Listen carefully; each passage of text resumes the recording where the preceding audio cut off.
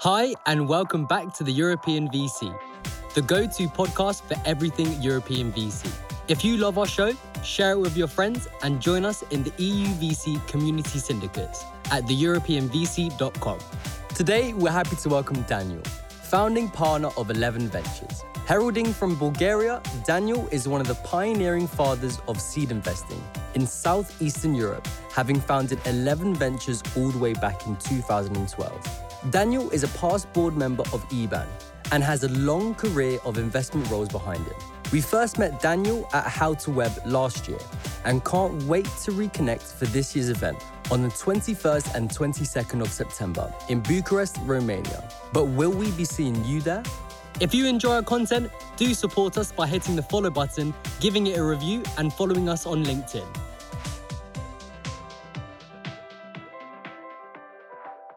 Want to be on top of who the best up-and-coming emerging VCs in Europe are, and maybe even invest with them?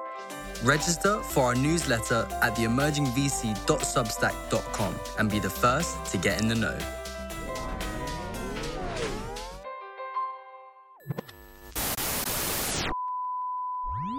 Daniel, welcome to the European VC. It's been quite some time. We actually met 11 Ventures, you specifically, How to Web last year. And I guess if we'll see any of you guys this year there? Yeah, absolutely. Thank you for the invite. We'll be there in a few weeks. So it will be a fun meeting again.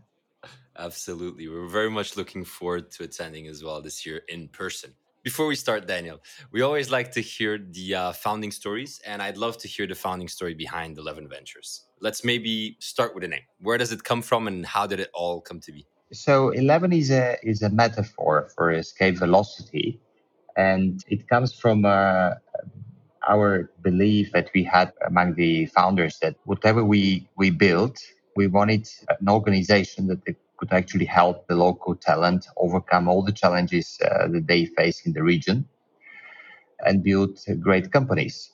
So that's why escape velocity was a very good metaphor for actually overcoming everything that you have here, and you could succeed. Because before, when I was an entrepreneur and early stage investor in the early days, it was very tough to get access to markets, to talent, to mentors, to anything. And when I experienced myself, I said, okay, whatever I do, we should overcome this challenge. So this is how we started. That's too good. I love it when these fun names have a story like that. So that's just great. Could you just maybe dive a bit more into exactly 11 Ventures thesis and what are you investing in? What's your focus? Why are you doing it like that? Why do you think that you're perfectly positioned to capture the opportunity and so on? We are now into our third fund, which is our largest fund. It's 60 million euro. Actually, 10 years ago, we started as an accelerator, one of the largest accelerators in Europe, because it had a capital of 12 million euro, which was committed capital, which was something unheard of at the time, because most of the accelerators at the time were actually fundraising every year, which was quite tiring. So, but we quickly evolved and we grew with the needs of the ecosystem, because the entrepreneurs they were just becoming wiser and more mature with each year. So we said, okay, we have to evolve. We evolved with them, but we actually stayed at the stage of pre-seed seed investment, because this is everything before Series A, we call it early stage because it's the foundational time for any company. I know that a lot of people are actually making this micro segmentation of this whole period, but as one other peer from the VC world, he said, well, everything is early stage, and I agree with him. So we like that space because we understand it, because we are a team of ex-entrepreneurs, early stage investors and operators, so we know how to help companies. So this is our favorite space, and I don't think that we'll actually move out of this space for the time being. And over time, we actually decided to add a few more additional features to the funds we operate. This one is that we go vertical, because I think that it's very difficult to stay general and opportunistic and help each and single company that you meet and you like the founders. So over time, we specialized in fintech, in health tech, and future of food and future of work. And we've built quite an infrastructure around each of these verticals so that we could help better the founders. Like it's not only the capital, but it's also the expertise, the access to markets, all the advisors, mentors, and everybody around. So today we have assets under management of probably exactly north of 70 million euro. We have active portfolio companies around 50 at the time, and it's growing. We have one official unicorn and two more that are kind of anonymous and in the making. And just tell me a bit more about the geos and how you think about Eastern Europe. I remember us having a conversation with Early Bird about, their focus being growing out of Eastern Europe and now doing pan-European, but you're very true to your thesis around Eastern Europe. We started from the very beginning with the region of southeast of Europe, which it's gradually kind of went into, a little bit enlarged now. But we very much believe in that region because for this region is totally overlooked. There is very little capital that has been dedicated to this region in the past. Now it's a little bit different, but still compared to other regions, still the capital is scarce. And we see a lot of talent. A lot of the engineering talent is actually situated here. And if you're early stage, it's great to have great proximity to the teams that you support. So we are true to that region since the very beginning. Of course, we started having a pipeline from outside of that region and also few investments are outside of that region, which is purely because we increased very much the gravity of our value proposition for the specific niches. But still, we would like to stay here. And I think that if you're close to your founders, you could help them a lot. I'm very often being asked, what is happening in Eastern Europe, and is it already now priced the same as the West? Am I too late for the party, or is there still opportunity to capture before others? What would be your take on that? If you look historically, it's a very interesting place, Eastern Europe, because if you look historically, you would see that that region was chronically underfunded because if you look at the early presentations that Till Dibner was preparing, you hardly could see Eastern Europe on the map there. And it's not much different today. So still the prices of companies are relatively lower than what you could see in Western Europe. Of course, there are founders that are more hustling and they see what happens in other markets. So they decide to price them much higher, but are quickly hit by reality because when you talk to early stage investors, you usually talk to your investors in the neighborhood. So very few are prepared to pay these prices. So from that perspective, I think that prices are much more reasonable even before the correction compared to other parts in like Western Europe or the US. And second, I think that the capital is still very much limited, especially the specialized capital that you're looking for. If you're a health tech company, there are very few parties that you could talk to in the region. However, there are very few actually investors that are outside of that region that would like to go that early and actually invest. Of course, this happens at the seed stage, especially if you have an investor like us who is specialized, who actually is bringing one of their partner VCs from other parts of the world. But otherwise, it's not that easy. If I were to ask a similar question, Daniel, but more on like what's the LP landscape and how it's been developing? And I know this isn't a very fair question because it's a big region, right? But I'd love to hear your thoughts around that. How has it been developing? What's happening on the LP side? Is developing relatively well compared to, let's say, 10, 15 years ago. 15 years ago, there were only three investors, and it was European Investment Fund, European Bank for Reconstruction and Development. You could see IFC here and there, and some crazy private investor probably. Today, it's much different. What you see today is that European Investment Fund is extremely active in the region, because they launched these special mandates with governments where you could actually would like to boost the local ecosystems. So there is enormous amount of money coming through that source. And I would say that if you combine all the different mandates and programs that they currently run in the region, it's probably more than 1 billion, huge amount of money. Amazing. is less active because they're more into, let's say, late stage things and private equity initiatives. IFC has left the place because it's considered now to be a more mature place, although they have one or two tickets in regional funds. Yeah. But the great thing that happened over the last 10 years is that, I mean, first, the angel investing has developed a lot. So when we started 10 years ago, we were like, this philosopher, dude, genius, I'm not sure what is the right pronunciation, that was walking with the lantern in daylight trying to find people. So it's the same human beings.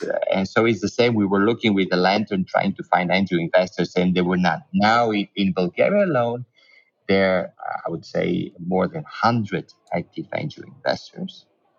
I would say that it's a similar situation in Greece, it's a similar situation in Romania, in the Balkans, in Turkey, and elsewhere. So we have a large angel investor network. Now, out there started the family offices, the local family offices with larger tickets. You see now corporations putting money aside to invest in VC. So it's evolving. And at the same time, you could see even unusual institutional investors that are more staying that in their part of the world, like Western Europe, are actually putting money here. I would point to Draper Esprit, which is now Molten, investing in Early Bird or Isomer Capital, and few others that are active now in that region. Absolutely. So the landscape is changing, and it's changing because the success of that region is becoming more visible to the rest of the world. Yeah. I have another question on that front. We often hear about these different national schemes across Europe that are perceived as, to some extent, kind of benchmarks and playing an important role in driving more capital into the asset class, into venture. We talk about SEIS in the UK. We talk about the French tax breaks. We've also had a guest talking about the Dutch program where you get tax breaks if you do fund of fund investing. So there's a couple of kind of references here and there. Would you highlight anything in Eastern Europe that is interesting in terms of kind of policy or government-led initiatives to attract more capital into the ecosystem? The major programs that you have here are actually the so-called Jeremy program of the European Investment Fund. So this is how actually we started 2012. This was a program ran by the EF. They pull resources from different sources like EU and national budgets. You have a much larger program that was run in Greece. You have now in Croatia. You have now in Romania as well. That is supporting a number of new emerging funds. When they started, it's actually a great way to kickstart a VC ecosystem. Yeah. At the time, like 10, 15 years ago, it was very difficult to get the support of the private capital and to have new emerging fund managers because at the time, what was happening is that you had not local fund managers, but rather fund managers from abroad that were actually making some partnership with local teams and they were fundraising for this region, which was suboptimal because you don't have the commitment to that region. Exactly. And you need to grow these local fund managers that they have the commitment to the region. So you have that. You have the EBRD commitment to Turkey, for example. So I would say that these are the major programs that you have. However, what I'm seeing more and more is that after the initial push from European Investment Fund, you see the private capital following in. This is the most amazing thing because I think that this whole ecosystem should rely more on the private capital than actually on the public funds, because this is the true test, not only for the fund managers, but also for the ecosystem. That's why our second fund, we said, okay, we have to go entirely private. And one of the major reasons was that it's incredibly, it's great to have European Investment Fund as your LP. But when it comes to early stage, you would like to have your LP also aligned with the interest, with the development of your portfolio. And there's no better thing than having private investors who are also established entrepreneurs and technology leaders that could deploy their networks and knowledge and everything else for the growth of your portfolio companies. That's an important point, right? And I'd love to ask you to dive a bit deeper into how you explicitly do that. How do you work with your LP base to, create value for your portfolio companies as well? Just to give you an example, our second fund, we use private capital in all of the funds. What happened with the first fund, which was the accelerator, is that at some point of time, we raised private capital, entirely private capital, to buy out European Investment Fund. And then we floated the core of the portfolio on the local stock exchange where we attracted more private capital. Very much in the fashion of what Draper Esprit now today Molten did, I think, 3 years before us. And then the second fund was entirely private again. And then the third one, which is 60 million, like 2/3 of the fund is actually from the same investors, of course, enhanced pool of investors, but again, private money.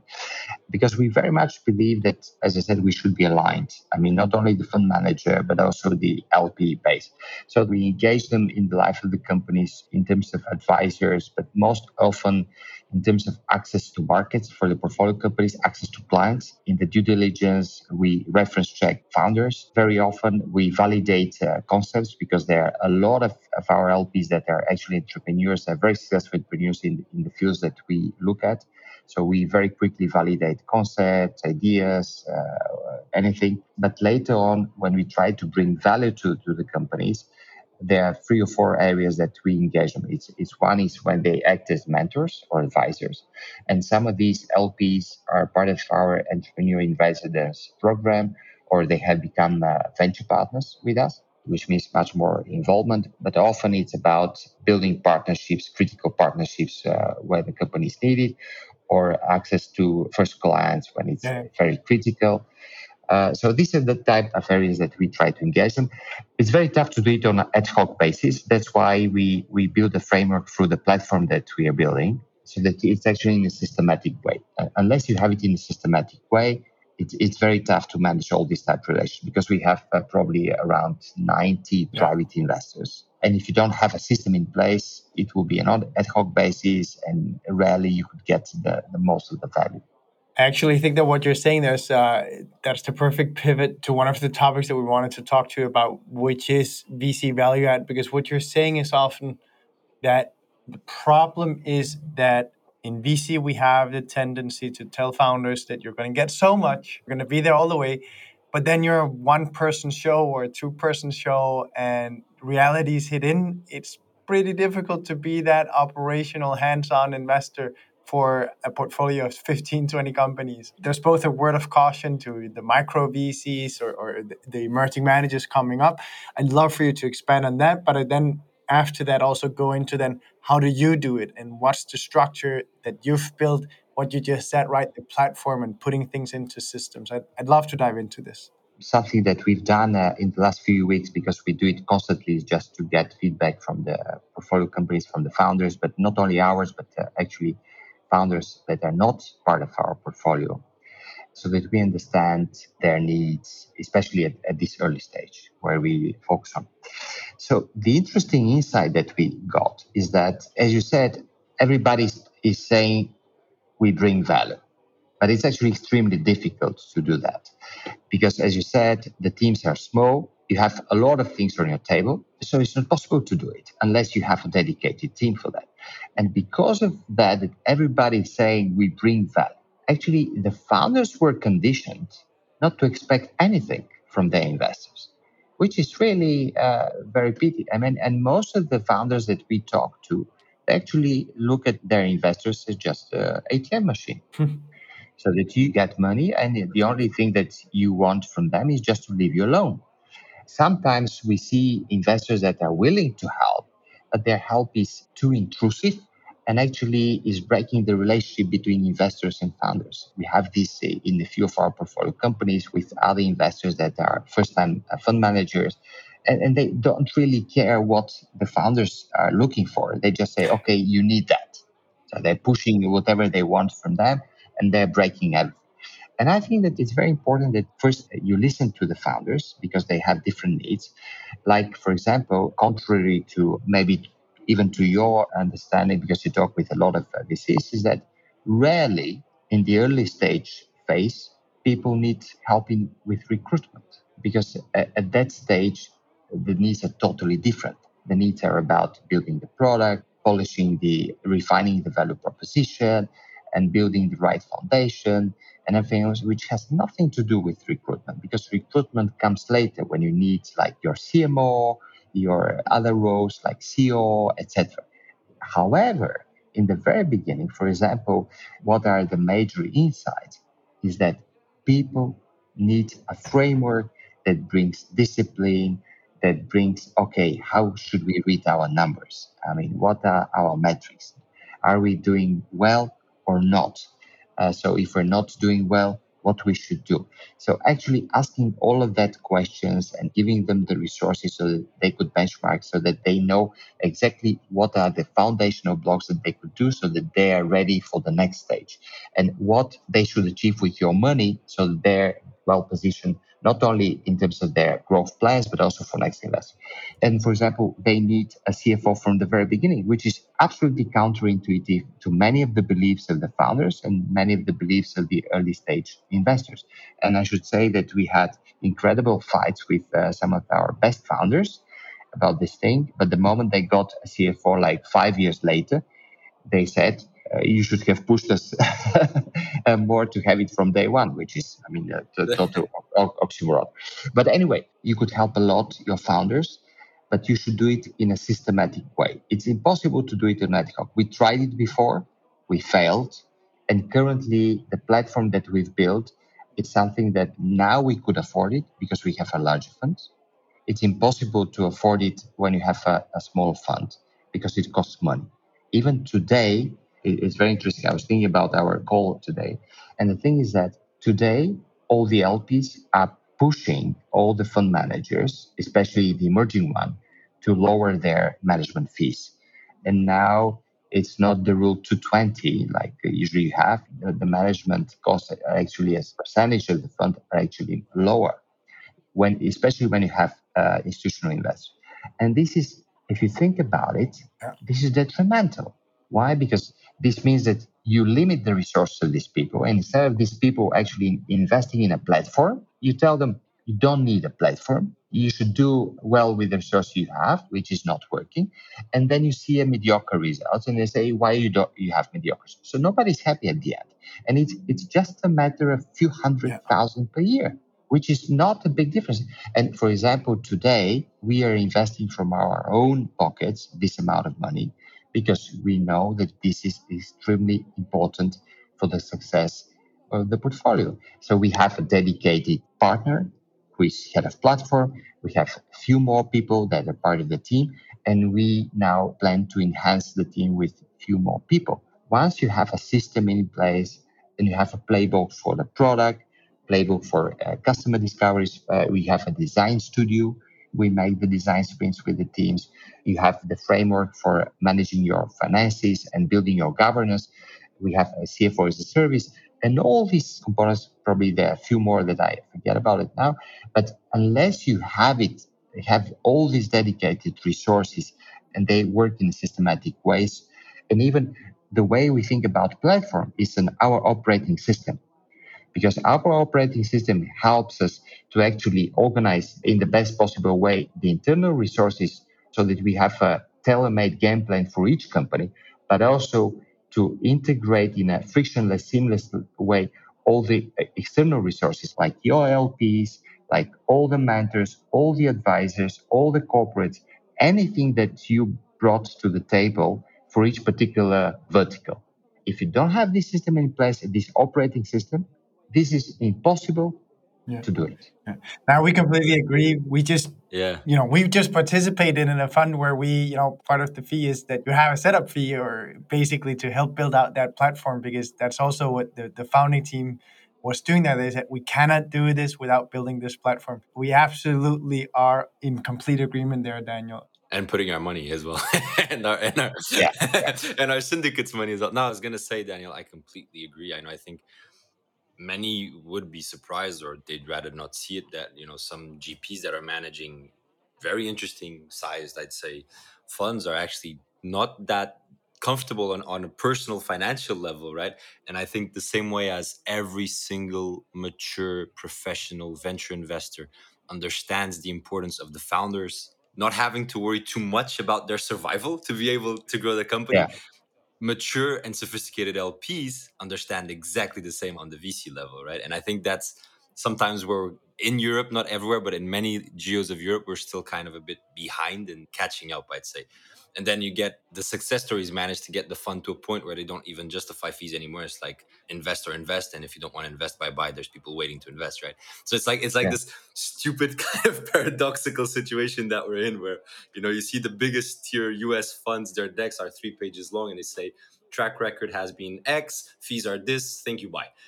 And people either invest or don't. Right? It's ridiculous. Yeah, I actually would go even a step further. If you remember in the past, one of the initiatives that 500 startups did, they had Series A program. And what Dave McClure at the time said is that part of the money, like $50,000 or whatever was the amount, should be spent on marketing.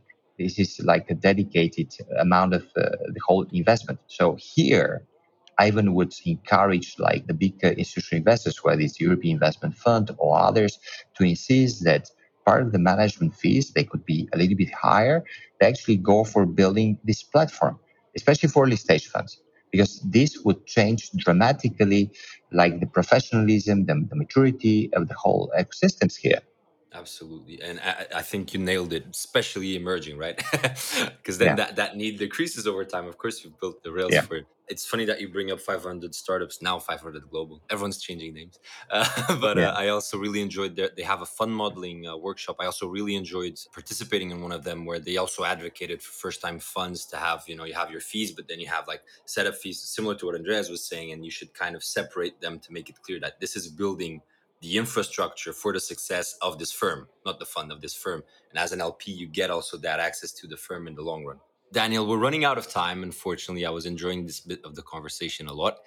And we always like to end our episodes with a quick fire round. The quick fire round is when we ask you quick answer questions, 30 to 60 seconds each. Are you ready? Sure. Daniel, first question. What areas, sectors, or technologies excite you the most that other people around you don't really feel that excited about? Actually, health tech. And I would say biotech in a region where it's considered not to be allowed to produce biotech because it's like a protected area for other places. I started in bio, so I love that. I won't add anything.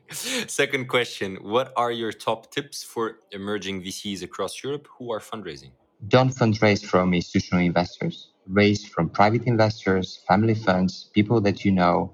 I think that this is your best chance today, and they could be part of your extended team. And this is a chance for you to build a great fund. Third and final question is, what is the most counterintuitive thing you've learned since you've been in venture? Maybe in the very beginning where it was counterintuitive for me, then it became more intuitive, is that the success of any early stage investing activity is a community project. The first thing, you have to build a great community and to manage this community. So not managing so much the portfolio, but managing the community, because the community is this safety net that changes the odds for success for the companies that you invest in. That's why we had this slogan in our second or third year. I remember it was 1 of 11, which means that anybody, it's the founders, the crew that manages 11, the advisors, the mentors, the investors, everybody is 1 of 11. I love that. We always say that the future of tech investing is human. So absolutely love that, Daniel. Thanks a million so much for joining us. It has been awesome, and I hope we'll see you soon when we are going to Bucharest. Yeah, thank you very much for the invite and giving me the opportunity, and I'll see you in a month. Absolutely. Thank you for listening to this episode of the European VC, the go-to podcast for everything European VC. If you love our show, share it with your friends and join us in the EU VC community syndicates at theeuropeanvc.com. Want to be on top of who the best up-and-coming emerging VCs in Europe are and maybe even invest with them? Register for our newsletter at theemergingvc.substack.com and be the first to get in the know.